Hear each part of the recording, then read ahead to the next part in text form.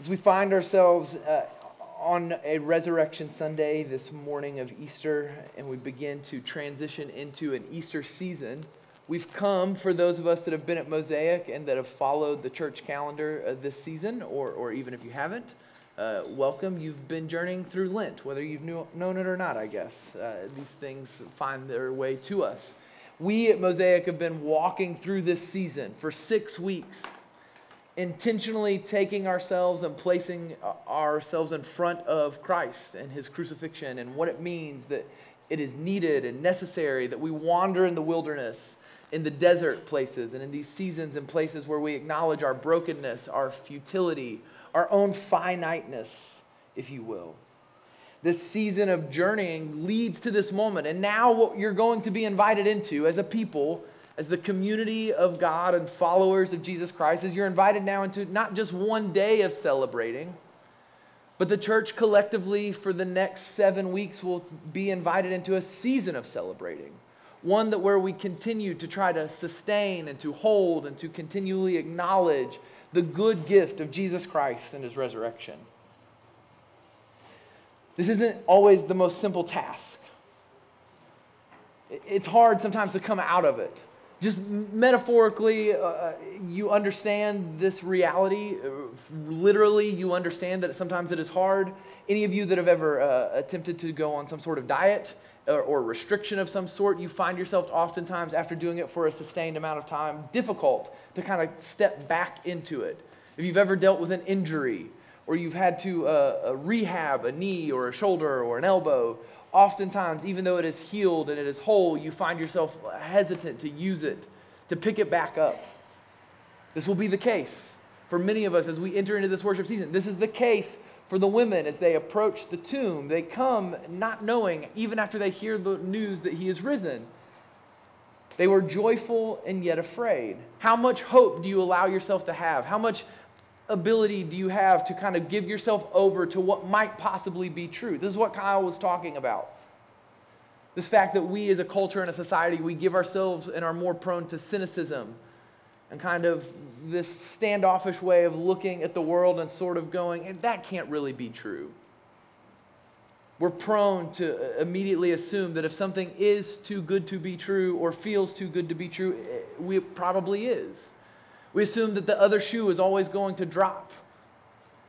And yet, as the people of God, for the next number of days, this season, we collectively come in and say that this is actually as good as it seems. That Jesus Christ did the thing that he said he was going to do, and yet for many of us, we'll find that difficult and hard.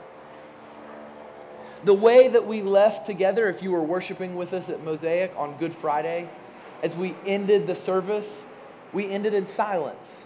Unresolved. We ended the space kind of awkwardly. No one really knew whether they were supposed to talk or just walk out the door. And for many of us, as you see in these women and in our own lives, as you enter back into joy and celebration, as you find hope, as you think maybe just possibly this thing could change, that there's something better than the experience you've had up until this point in your life, in that moment you might find the same awkwardness, the same hesitation. Do I really believe this? Do I really want to give myself to this? Is this actually true? And we come with tension and reservation. You see, here's the realities of what Lent taught us. And what we all know quite well is that death is a thing. Brokenness is a thing. Disappointment is a thing. We say it all the time. You don't have to look out and around much if you've lived for very long and understand that you don't always get the things that you want. Life doesn't go the way that you want. Grief, brokenness, shame, we are all well acquainted with it. But hope, joy, in the face of grief, on that line, we get it in the easy ways. We get it in the subtle ways. But when you are looking for hope where it seems hope can't be found, when you're looking for joy in the place, in the moment that seems the darkest, that is what requires faith. It's easy to hope and to find joy in the moments where you have everything that you want, when your life is put together, everything's gone the way that you think it's supposed to go. But there are some things that reason and logic and just good old-fashioned sense doesn't really account for. Reason and logic will never be able to explain to us why love would come and die. Only faith can do that. Only faith can invite you into this moment where you are sitting where death and life meet. And the nuance between the two is oftentimes mixed. And this is what you see at this tomb. This is what you see in the moment of resurrection. You see these women thinking, hoping, maybe all that Jesus had said was true. Thursday night at our Bible study, we read the Maundy Thursday passage, the Passovers and the language around the foot washing service, all of this. And we said that there's this moment where we see Peter in his denial of Jesus publicly. And we always think that he's kind of protecting himself. He's kind of doing this thing where he's imagining, or we oftentimes imagine where he's ashamed, that he's maybe in this moment where he finds some sort of I don't want to get caught up in this. I don't want to be in this trial. I don't want to do all of this. But that night we discussed and we talked that maybe there's an element there where Peter in that moment is frustrated with Jesus. He's mad. He's angry. He's given his whole life and he thought that there was a promise, this thing that was supposed to happen, that he was the Messiah, and yet in that moment it feels like it was all for naught. It was gone. And all the other disciples, except a few women that followed him, as the text tells us, they all kind of go back to doing their own thing. They're with Peter. They kind of just abandon him. They give up. They say, well, that didn't work out. That wasn't what we thought it was going to be. He wasn't who we thought he was. Because he did it in such a way that we didn't see coming. But in his death and in his burial, in the moments of darkness and silence, of grief and pain, where things seemed the most lost and hopeless, we see that Jesus is actually doing the very thing that he intended to do. He's reversing what it means to be human and what the experience of humanity's life on this earth is. He's reversing the curse that humanity brought upon itself. He's taking on the wrath that humanity has given to itself. He's dealing with the punishment that humanity has dealt upon itself. In the cross, Jesus is being obedient to the Father in a way that humanity had failed to do so up until that point. He's undoing what Adam and Eve could not do or did not do. And in that obedience and in that faith, he displays something. He reveals himself. He's vulnerable and naked on a tree when Adam and Eve hid. He's reversing these things. When Adam and Eve were told that they now no longer could be in paradise and humanity was forced east of Eden with them, Jesus says in that moment and in that time that today he will be in paradise as he invites the thief with him.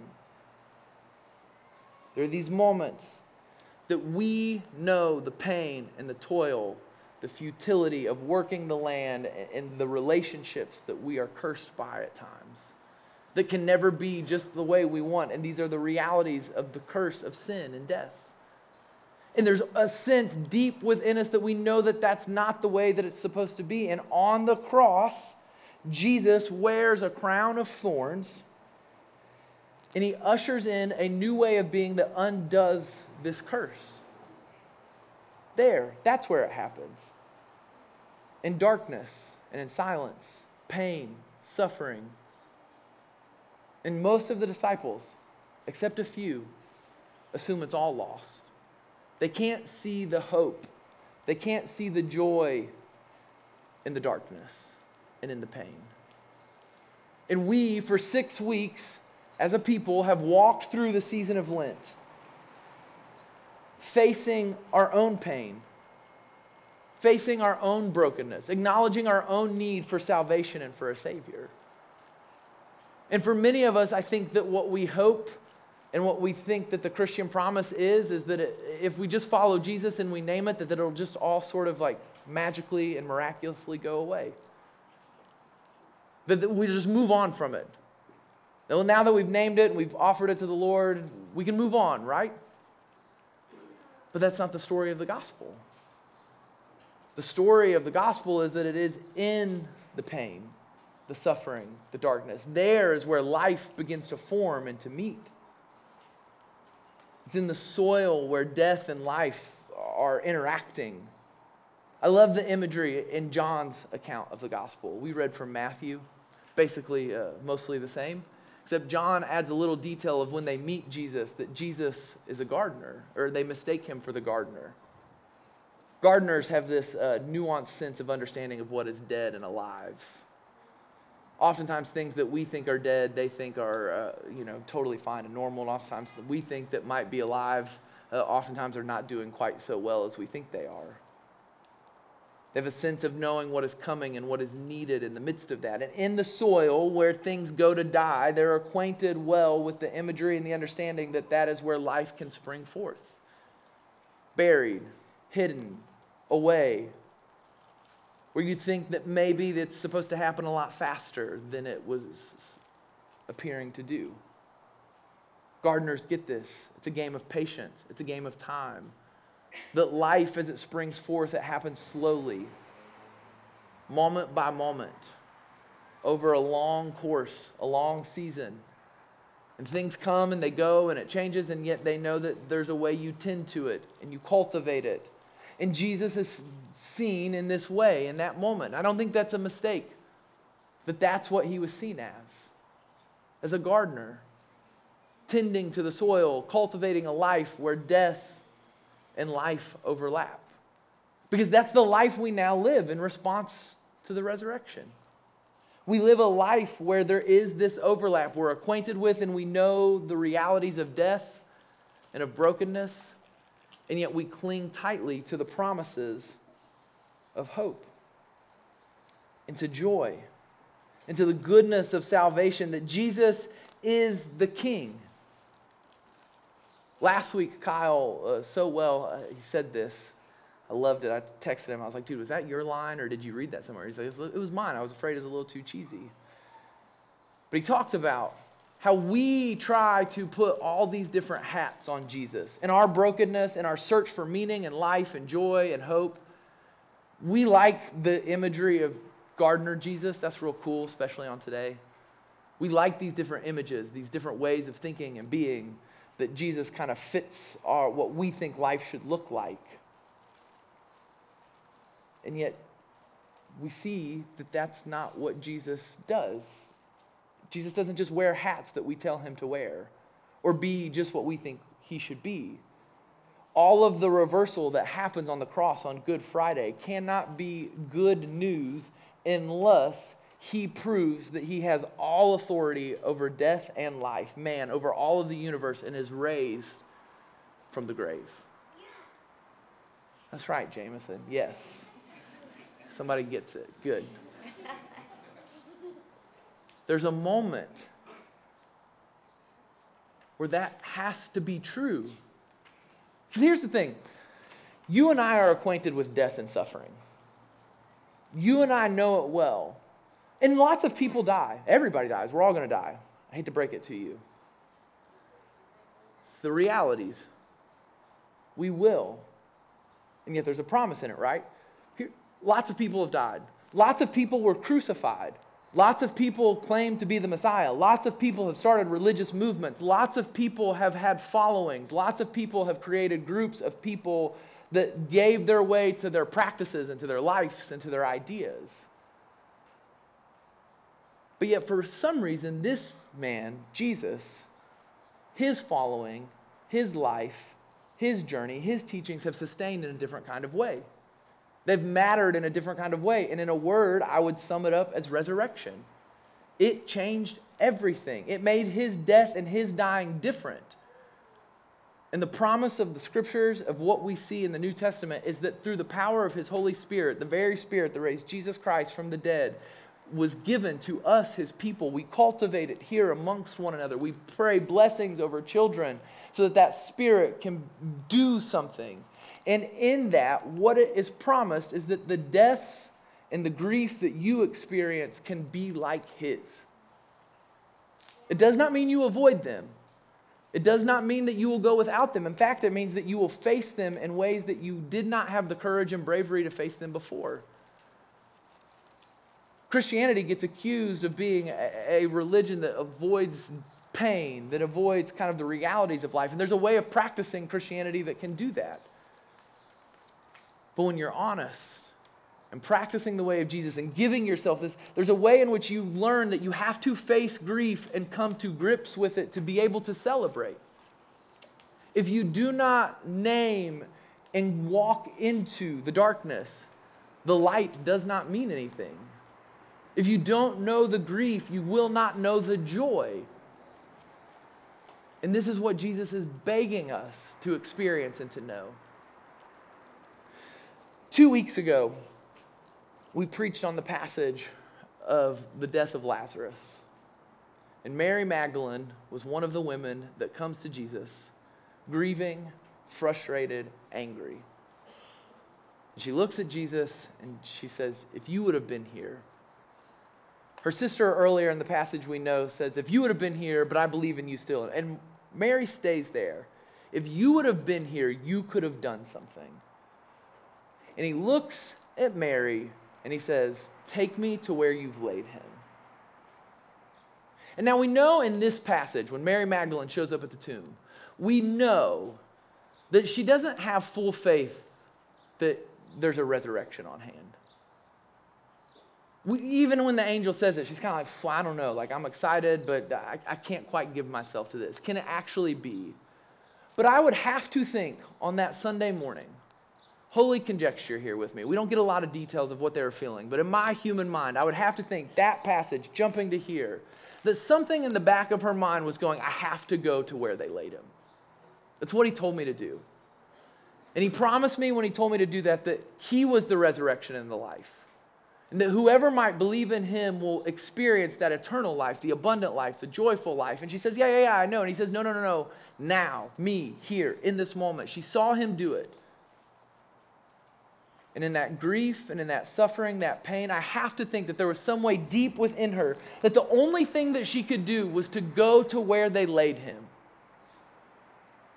Yes, it was to do ritual burial things that Jewish people do. Yes, there were other reasons she goes to pay homage, whatever you might be, that are the human grief kind of on this side. But I have to think in the back of her mind, there was something of her hoping, praying, just imagining that maybe if she went there, there would be life and life abundant.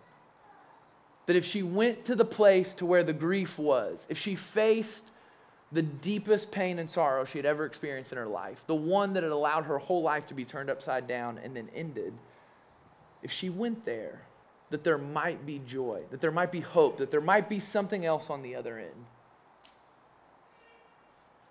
And I think that's the beautiful invitation of resurrection for us here in this space now. As we think about all that we've walked through in our acquaintedness with grief and sorrow, frustration. When you think about whether you're 30, 40, 50, or beyond, we won't name all the grandparents' ages because we love you guys. As you have experienced this, I do this. There are things about me in my life that I say, well, that's just, I guess that's the plight I live. That's my frustration. That's my grief. There are sorrows, burdens, wounds I've carried. And they will always be with me. But if there is a way in which we can face that grief and go into it, I have to think like Mary. There is a possibility and a way in which we go there and we go to the place that it's laid and to it's buried, that there is life that is dying to team up. That there's a joy that can be found there that is beyond all human recognition and understanding, all possibilities of what we could ever dream or imagine. And this is what Mary finds. She finds this moment joyful and excited and yet fearful. And for many of us, that'll be the case. We won't face these moments and simply move on as quickly as we can. We won't just go, okay, yeah, I'll go face it, I'll deal with it, I'll put myself in front of it, and then it'll just all disappear, right? This will take time. This will be something that is a process that we do for all of our lives. Sometimes the Lord, for whatever reason, takes things away like that, and some of us have experienced that. For others, there are things that we wrestle with and hold on to for all of our lives. until that moment we see Christ fully. But here's what I think is interesting. Mary goes to the tomb, maybe joyful, maybe not, maybe expecting, obviously in grief, looking. The angel says, go find Jesus. Go look for Jesus. He's not here. Go look for the one that was crucified. And yet she doesn't have to look for him. He finds her in the garden. And throughout the rest of the New Testament scriptures, what we will see is in their grief and in their doubt and in their struggling, Christ finds his disciples. Christ finds us. And so there's this way in which our life must be given to him. Judah, earlier this week, they had an Easter egg hunt at his school. And he kept saying that they were having an Easter hunt, not an Easter egg hunt or an egg hunt. And I said, well, buddy, it's not really an Easter hunt. I said, Easter, you don't really have to go looking for it. And Jameson, in the car next to me, says, or in the back seat next to Judah, says, yeah, Judah, like, because Jesus is raised from the tomb, it's kind of like Easter hunts us.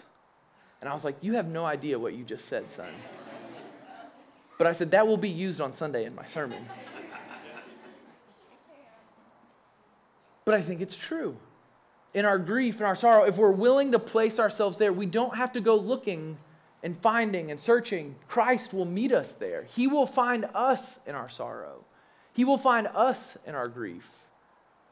And that's the invitation of the table, is that you come to a table that's set before you, not a table that you have to prepare, not a table that you have to somehow manufacture or conjure up, not a table that is required of your hard work, but a table that is placed before you because of what Christ has done and Christ's desire to find you and to meet with you and to bring hope and life and joy and all of its abundance and nuances and its difficulties. And so as the band is going to come back up, they're going to play another song. And we're going to invite you to come up and take the bread and the cup. And you can look around and realize the logistics of this might be a little confusing. So we're going to take a pause in our regularly scheduled programming to walk through how we could do this. There's a few cups and bread up here. And if you want to make your way this way, you can come out this aisle and go this way and go back. There's two over here. There's also bread and cups over there by the coffee. And so if you want to go that way and kind of work with one another, you may have to go kind of a whole row at a time as is able. But come this way and then go back in your rows this way. Grab the bread, hold on to it, take the cup, go back to your seats, hold on to those elements. And be reminded of what you hold, the promise that you hold, that is in death there is life, in grief there is joy. There's a promise of the way in which Christ intends to meet you in those places where death and life most overlap, to dig his hands into the soil of our lives, to dig up what is rocky and in the way, to allow us to cultivate something abundant and full and eternal, and a life where we experience so much finite and limited availability of what we think joy is supposed to be. Christ comes to offer freely to us hope and excitement. And as we take of these elements and we eat of the bread and we drink of the cup, we're reminded that in these moments that something inside of us changes. In the same way that we stand here today and say, if this was just another day, like if we're just kind of getting together to dress up and talk about some things that we think sound really cool or helpful, then like Paul in the scriptures would say, we're the most to be pitied. We're fools. But if this actually really, genuinely, as we believe and proclaim this morning, changes something, if we really think that this is the hope and the way, then that means everything. And we give our lives to it. We center everything about us, the way we spend our money, the way we work, the way we go to bed at night, the way we raise our families, the way we do our friendships, the way we believe in whatever it might be that you're walking through. It's all different because of the resurrection. Our whole way of being and keeping time changes. Our rhythms and our routines should change. What we prioritize should change. What we value should change because the resurrection changed everything. And so as the band plays, come, take the bread, take the cup, hold those elements, reflect on what it means that this joy, this hope is for you this morning, now. And that beauty is coming. And that you may not feel it, and that it may be a process, and that you may kind of have a little bit of fear and joy simultaneously, and you may not really even know what you're coming to take. That you may not even really understand what it is that you hold in your hands. You may not understand what it is that's actually happening. And yet you come because you want to place yourself in the midst of and in front of this oncoming joy and beauty that Christ offers all freely. So as the band plays, come and receive the gifts of God for the people of God. Amen.